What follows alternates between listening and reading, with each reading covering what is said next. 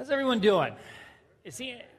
All right, we want to keep getting the energy up. Okay, so anyone tired here?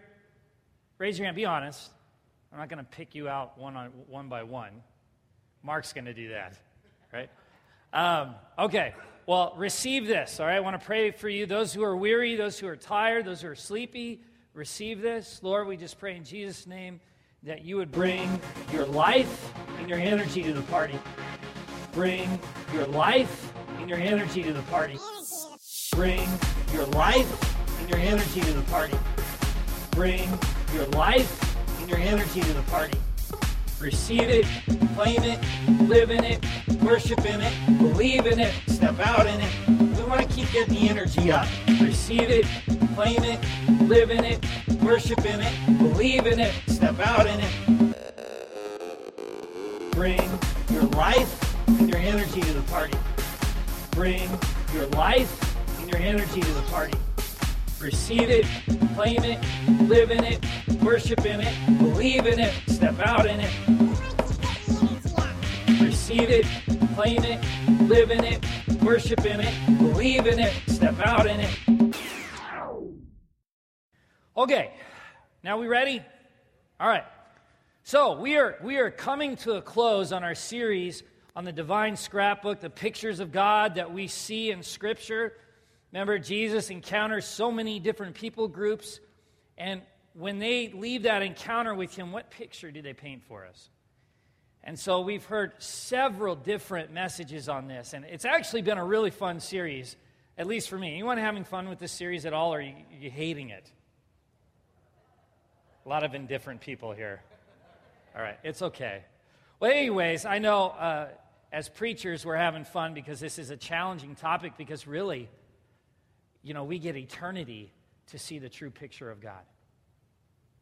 We get eternity. Imagine, it gives me chills thinking about that. We say that word, and really what does that mean to us? We have no idea really what eternity is, right? We can say it and we can conceptualize it. We can go, in theory, I know it goes on and on and on and on and on. But really, has any of us experienced that? No. But we get forever and ever and ever, let's try another, and ever, to really grasp and experience the true picture of who Jesus is, of who God is. So it almost seems like an overwhelming task to try and do that in 3 months. But God has been highlighting some key things he wants to say to us here at Bridgewood. That's what I believe. And so today what we're going to do, I want to keep it simple today.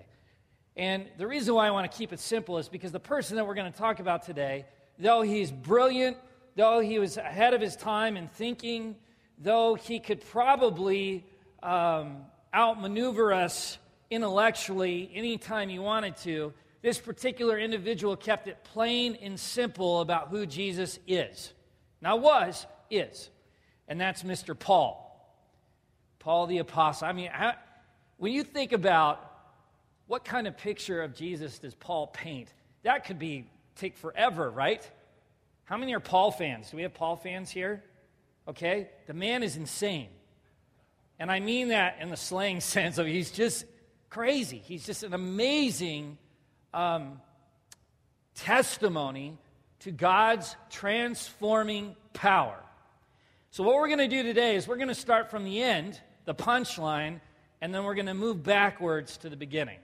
In case I do a terrible job at this, I want you to know what we're trying for. Is that okay? So, when we think about Paul, there's one thing I hear when I read the scripture. Now remember, we can go many different directions with Paul. Paul has changed the landscape for us. God has used Paul to change the landscape of Christianity. Remember this, you would not know Jesus if it weren't for Paul, most likely. Because he's the one that was charged by Jesus, from his very moment of transformation into glory, his very moment on the road to Damascus, his call was to the Gentiles. And we would be considered Gentiles unless you have Jewish heritage or you're Jewish here, but you would be a Gentile. And no one was really preaching to the Gentiles. And so Paul was the one that really started that. So that's almost 2,000 years that the work the Lord did through him, that's how long it's affected this world. Isn't that amazing? And that's not about the person of Paul as much as it's about the message of Paul, who Paul is talking about, who he's preaching about.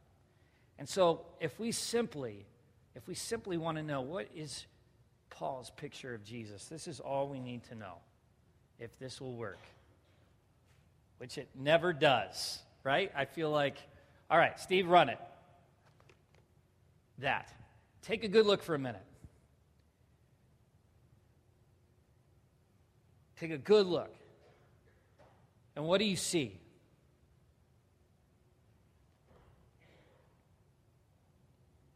What do you see? Let's open up the floor here. What do you see? Sacrifice. What do you see? There's somebody on a cross, yeah. What else? What do you see? Light. What else? Atonement. Throwing out big words. What else? Strength. Is that what you said? Strength? Strength. Redemption. What? Love. There it is.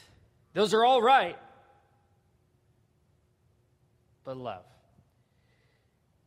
Paul simply, when he's writing to the Romans, when he's writing to Corinth, Ephesus, it's all based on this. So all the fascinating wisdom he brings, all the stuff Holy Spirit does through Paul, all the things he says that blows our minds, the things that we can't fully understand. I do what I don't want to do, and I do, it's all do everywhere, right? It's so confusing, and you have to read it 50 times to finally get what he's saying, because he can say things so brilliantly and poignantly, you have to think about him forever. But when it comes down to it, Paul would say this: I would break down everything. I would rather know only this than anything else I know. This is the most important thing to know, is Jesus crucified. And when we think about Jesus crucified, you've got to think about the resurrection attached to that, okay? It's never absent of that. It's a whole kit and caboodle, right? Is that the right phrase? I can't believe I just said that. I don't know if I've ever said that. All right? It's Minnesota. I said oofda the other day, too. What's happening? And not even on purpose. It was like a knee-jerk reaction. But what you see right here is Paul's message. Now, Dave just said love. Oh, a billion things have been done on love. Right? We just had this ARC gathering at, where are we here? First Lutheran and Redeemer Lutheran. Gosh, there's a million Lutheran churches in the Midwest. It's crazy. Redeemer Lutheran Church.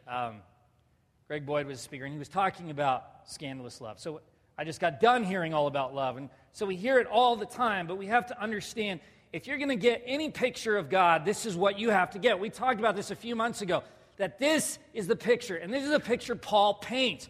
But when we say love, we have to understand what that means, actually. Because it can't be contained in all the love books, all the romance books, all the romantic comedies, all the love stories, all the Shakespearean stuff. It cannot be summed up in any of those things. The only way love can be summed up is what you see in front of you. Punchline, right here. So as we move forward, stick with that picture. Work. Yes. All right. In 1 Corinthians, and even Paul makes this point. He says, when I first came to you, he's talking to the church in Corinth, and Corinth was in a bad place when Paul's writing this letter. There's sexual immorality going on all over the place.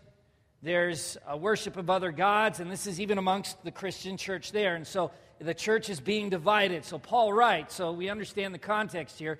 When I first came to you, dear brothers and sisters, I didn't use lofty words and impressive wisdom to tell you God's secret plan. For I decided that while I was with you, I would forget everything except Jesus Christ, the one who was crucified. I came to you in weakness, timid, and trembling, and my message and my preaching were very plain. Rather than using clever and persuasive speeches, I relied only on the power of the Holy Spirit. I did this so you would trust not in human wisdom, but in the power of God. This is a sobering message, even though it's in the context of him writing to a church that has splinters through it, and he's talking about division going on. You will see this statement in almost all his letters in the sense of the spirit behind it. Because it all starts with this: I would forget everything except Jesus Christ crucified. I didn't have to use all this persuasive stuff and all this craziness and, all this wisdom and human wisdom and all this. It's just the power of the Holy Spirit giving the message of Jesus loves you, and that's why he died for you. It's funny, I was FaceTiming my 85-year-old grandmother yesterday, who's been here several times and loves what God's doing here. And so she wanted to talk to Gracie, and Gracie calls, Gracie's my daughter, for those of you that are visiting today, and she's 2, and she calls her great-grandma Gigi. And so she goes, could we talk to Gigi? Gigi. So my grandma can't help herself but sing to her the way she sang to us. And I'll be honest, it irritated me when she would sing to me. And because she was like the soprano, so it was like so high up there. And I could never sing with her. Anybody try to sing with someone it's way up there, right? Trying to sing with Matt's like that. He can get in this range and, And so she's singing, Jesus loves you, but really high up. And Gracie's going, he loves me, right? And it's all because of that image. That's where that stuff comes from. And Paul is making that point in every single letter that you can't look any further than the love of God. Because if you look past that, then you miss the most important thing. Now, for some of you, this is like, we know this. Yep, you do. How many of you have kids? How many times have you said something to your kid and they said, I know, and you're like, you don't know? Anybody? Right? How many know adults like that? Right? I would suggest you do this. I know. No, you don't know. Let it go from here to here. And as much as we like to say we know this stuff, it's hard to fully allow it to impact our hearts fully. Even for me, to this day, I was bawling this morning, I'll tell you about that a little bit later, about things that I wouldn't let in, the love of God let in because it was painful. It opened my eyes to something. And I wouldn't follow the Lord there, and I wasn't fully allowing him to love me in that moment. So we say we know this, right? We know it here, yeah? And so Paul goes, I know you know this verbally, but you've got to really understand this. You got to really, really, really understand this. So let me make this very plain, he says. I would forget everything except for Jesus Christ crucified. Because what that signifies is your value. And if you don't know your value, you're sunk in the water. You're not going to be able to move with him in the way in which he desires for you. You're not going to see yourself the way he sees you. I mean, think about it. We perceive ourselves a certain way and then put that perception, project that on how God sees us. Has anyone ever done that? Right? We talked about that. Sometimes we see God like this. Sometimes we see someone that doesn't answer our prayers or this or that. If you've had a life of disappointment, how is God going to be any different? Right? There's all these different things. But ultimately, you are loved beyond anything you can know. And Paul knows this. Paul knows this. He knows this better than anybody. Do you know why Paul is the grace guy? Right? When we think of grace, who do we think of? When we think of the guy that preaches grace in the church, we think Paul. Do we not? Why? His preaching on grace comes from something he, what? Experienced. And experienced in a way maybe most of us have not. Now again, we're going to work backwards here. We're going to go to Acts chapter 7. I've got the words up here, so if you just want to follow along up here. We have Stephen, who is tasked by the apostles to stay back and take care of the widows. And Stephen is just an amazing man of God. And he just gets done with this wonderful hard word towards the people. And they're ready to kill him. And they're going to kill him.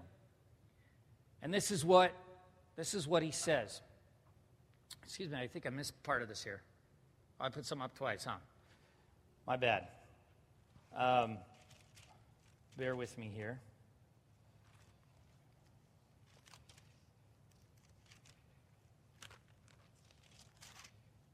In 7:59, it says this.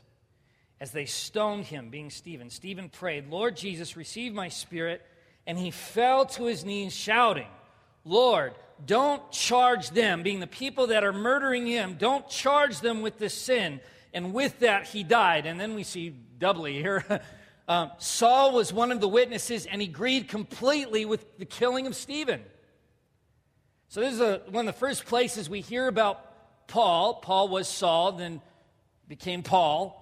One of those wonderful name changes we see. And so Paul's watching this. He's watching a man stand in the love of God, knowing his identity. He's seeing it, and he's seeing a man who loves Jesus cry out very similarly to Jesus himself. As Jesus was on the cross, Lord, forgive them, for they do not what they do. They do not know what they do. And Stephen says almost the same thing. Lord, don't charge them with this sin. Paul sees it. Now, Paul, he was one of the best of the best. This guy had it all in the Jewish culture. I mean, he knew the law. He was passionate. He was charismatic as far as just his presence and what he was able to accomplish. He was one of the up-and-comers. He was a young guy, but he could throw down. And he's one of the guys that was going to lead this charge. And this is what we see. A great wave of persecution right after the death of Stephen began that very day, sweeping over the church in Jerusalem, and all the believers except the apostles were scattered throughout the regions of Judea and Samaria. Some devout men came and buried Stephen with great mourning. But Saul, that being Paul, was going everywhere to destroy the church. He went from house to house, dragging out both men and women to throw them into prison. Not to mention he killed some of them too. I mean, his mission was to seek you and I out and make sure we're either dead or imprisoned because we stand in the love of Jesus Christ. And Paul was assigned. It was almost like, you almost see it as he volunteered in a way. He was anxious. He was ready. He was in agreement. He was passionate about the call to eliminate all those who would say Jesus Christ is Lord. He was feared in all the land. Any Christian knew who Paul or Saul of Tarsus was, because he was out to kill you.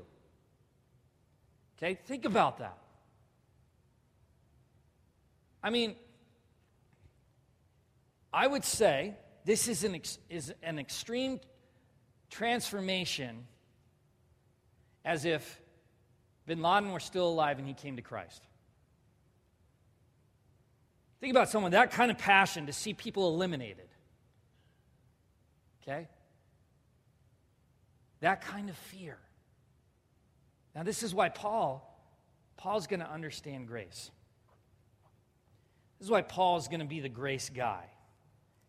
And moving forward here, we see his conversion. We're just going to read a little bit of this, but he's on his way on the road to Damascus, and he's on his way to do more of what he does. And Jesus encounters him on this road, and this is what we see. As he was approaching Damascus on this mission, a light from heaven suddenly shone down around him. He fell to the ground, and he heard a voice saying to him, Saul, Saul, why are you persecuting me? Who are you, Lord? Saul asked. And the voice replied, I am Jesus, the one you are persecuting. Now get up and go into the city, and you will be told what you must do. The men with Saul stood speechless, for they heard the sound of someone's voice, but saw no one.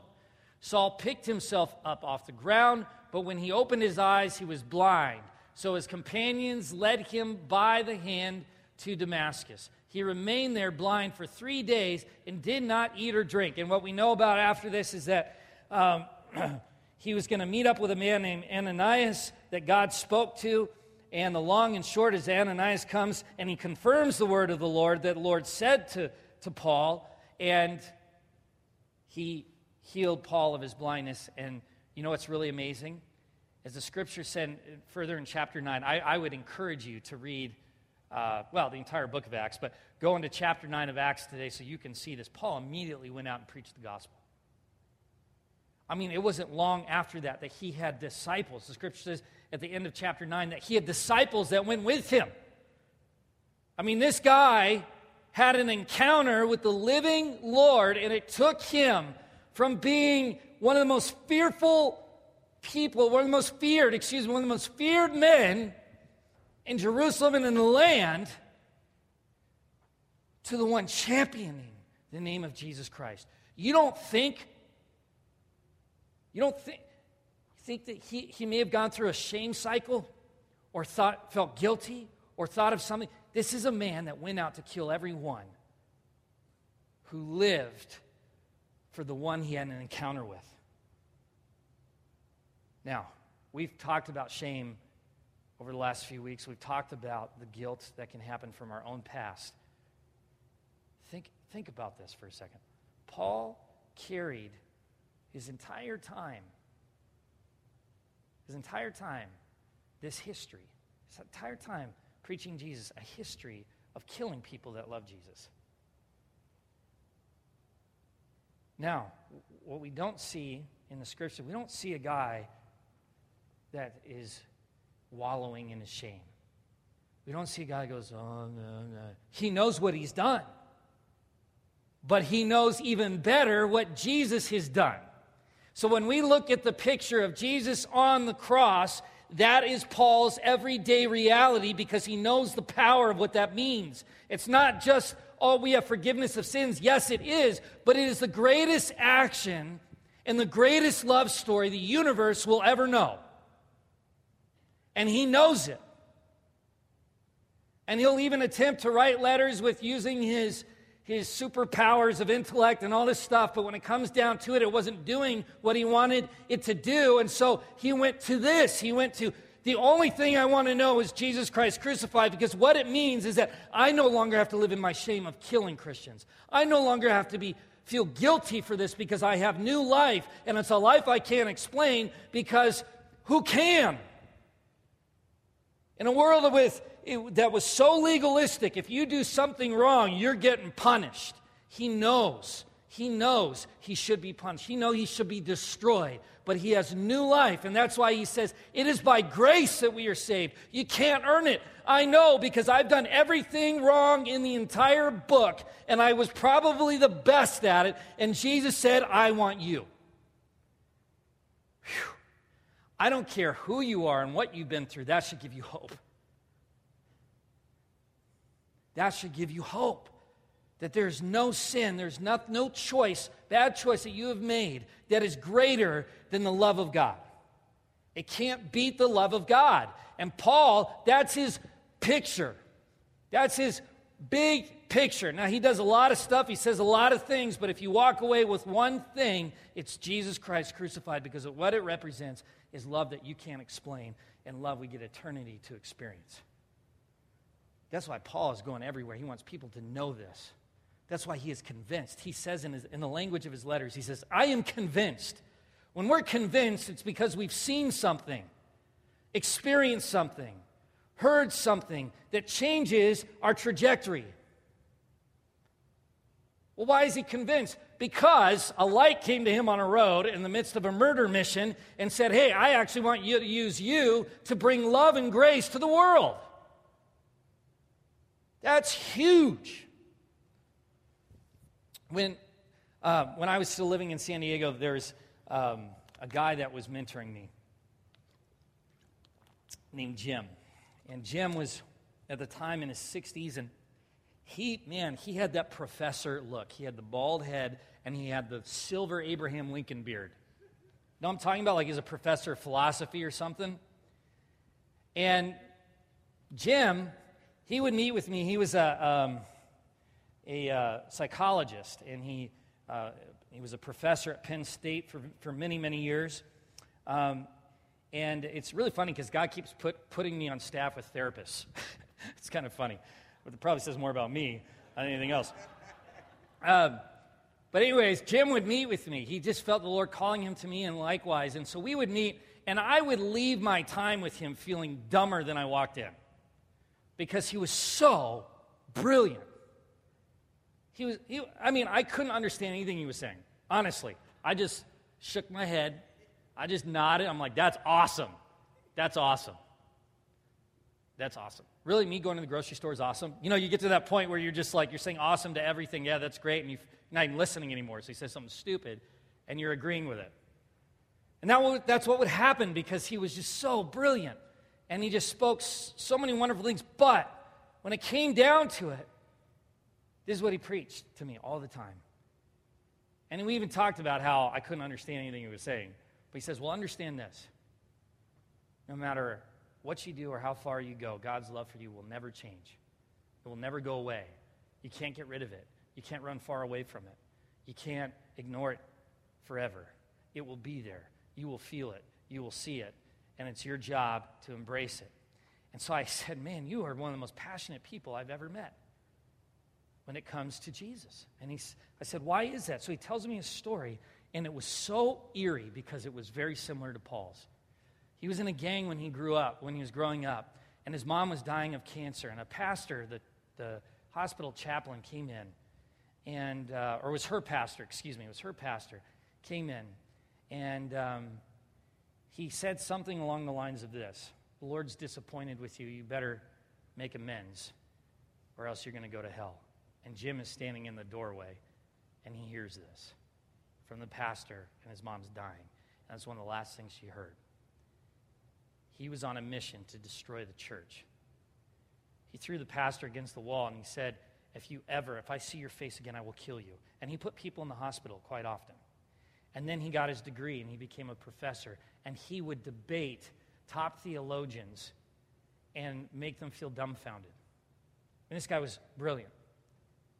And it was interesting because he was going to the library, and he had an encounter with a librarian who soon became his wife, where he met Jesus, and then he was on a tear for Jesus. And Jesus spoke healing into his life, and then he goes everywhere, and he says, and this is actually almost verbatim what he said, if you can't remember anything except for this is what I want you to remember, is Jesus Christ crucified. He told me that like every day. Jesus Christ crucified, because what it represents is an eternal love for you that you get eternity to experience. I thought, whoa,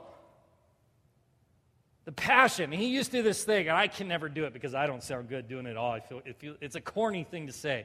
But this is what he looked like every day.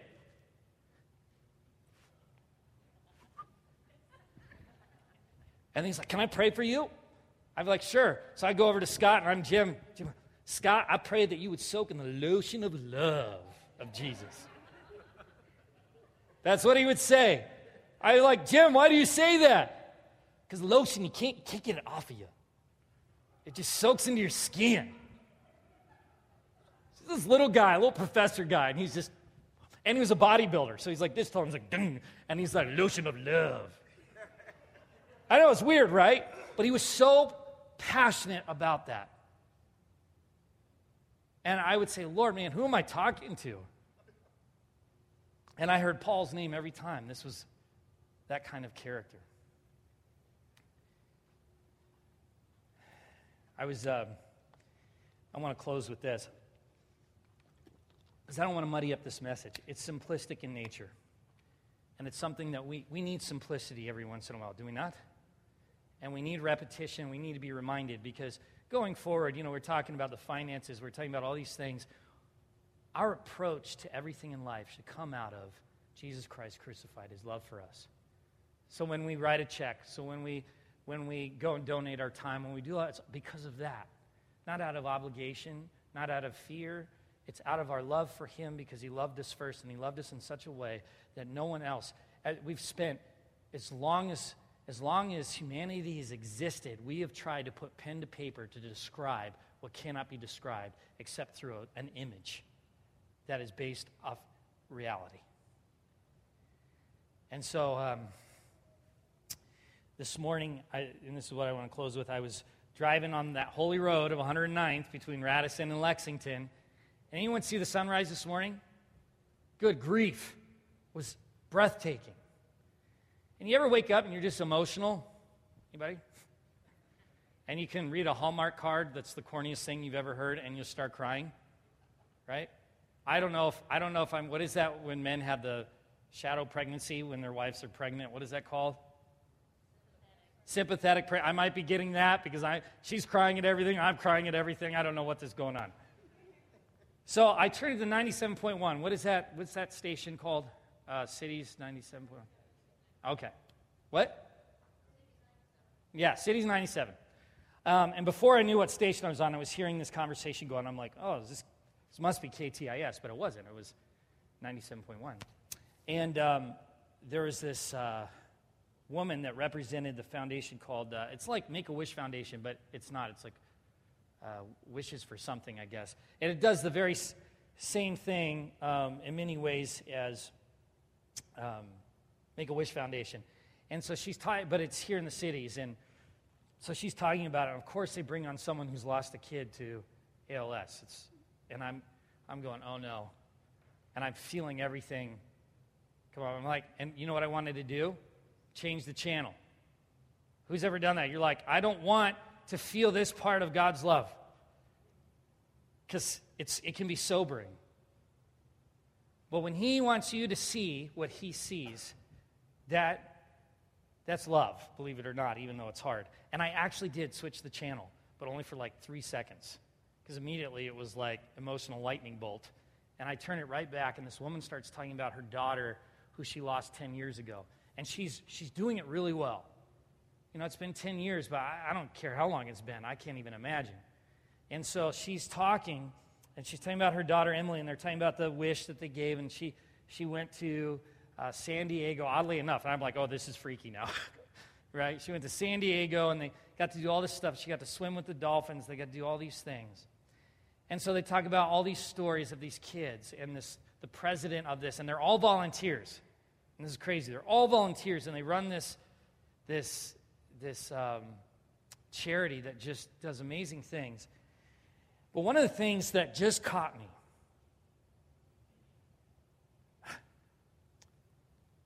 is that this woman could tell you every single person that they helped, every single one, and then tell you every single family member. Because what they do, they don't just go after the sick, they go after every family member. And they love them the same way that they would love the sick person. So if I'm giving a gift to Roland here, all his family would get one too. Entire family. And so when this woman is sharing about her daughter, the DJ lady, she says to the president lady, she goes, so you still keep in touch with this woman, the woman that was sharing about her daughter? Oh yeah. This is what she says. And I started sobbing. Because this is what the cross is all about. When you look at this image, right there, this is what the woman said. Okay, she said this: we will never, ever let them go. Just because we helped them one time doesn't mean we're out. We are going to love them until we're no longer around to love them. And I thought, what am I preaching on today? Oh my goodness. What is going on in my own life? Oh my goodness. What does shame make us feel? Like we can't be loved. What is, and then we're hearing, you go to a conference, right? And you've got all these guys that are theological thinkers, and they're like, well, I don't agree with that guy's theology. Well, I don't agree with his doctrine. I don't agree with this. And I even get caught up in that at times. But bottom line, we try to intellectualize everything and outthink someone. When it comes down to it, it's all about what we see here, because this says, I will never, ever let you go. Ever. You want to know the picture of God that's painted through the life of Paul? There it is. Right there. There it is.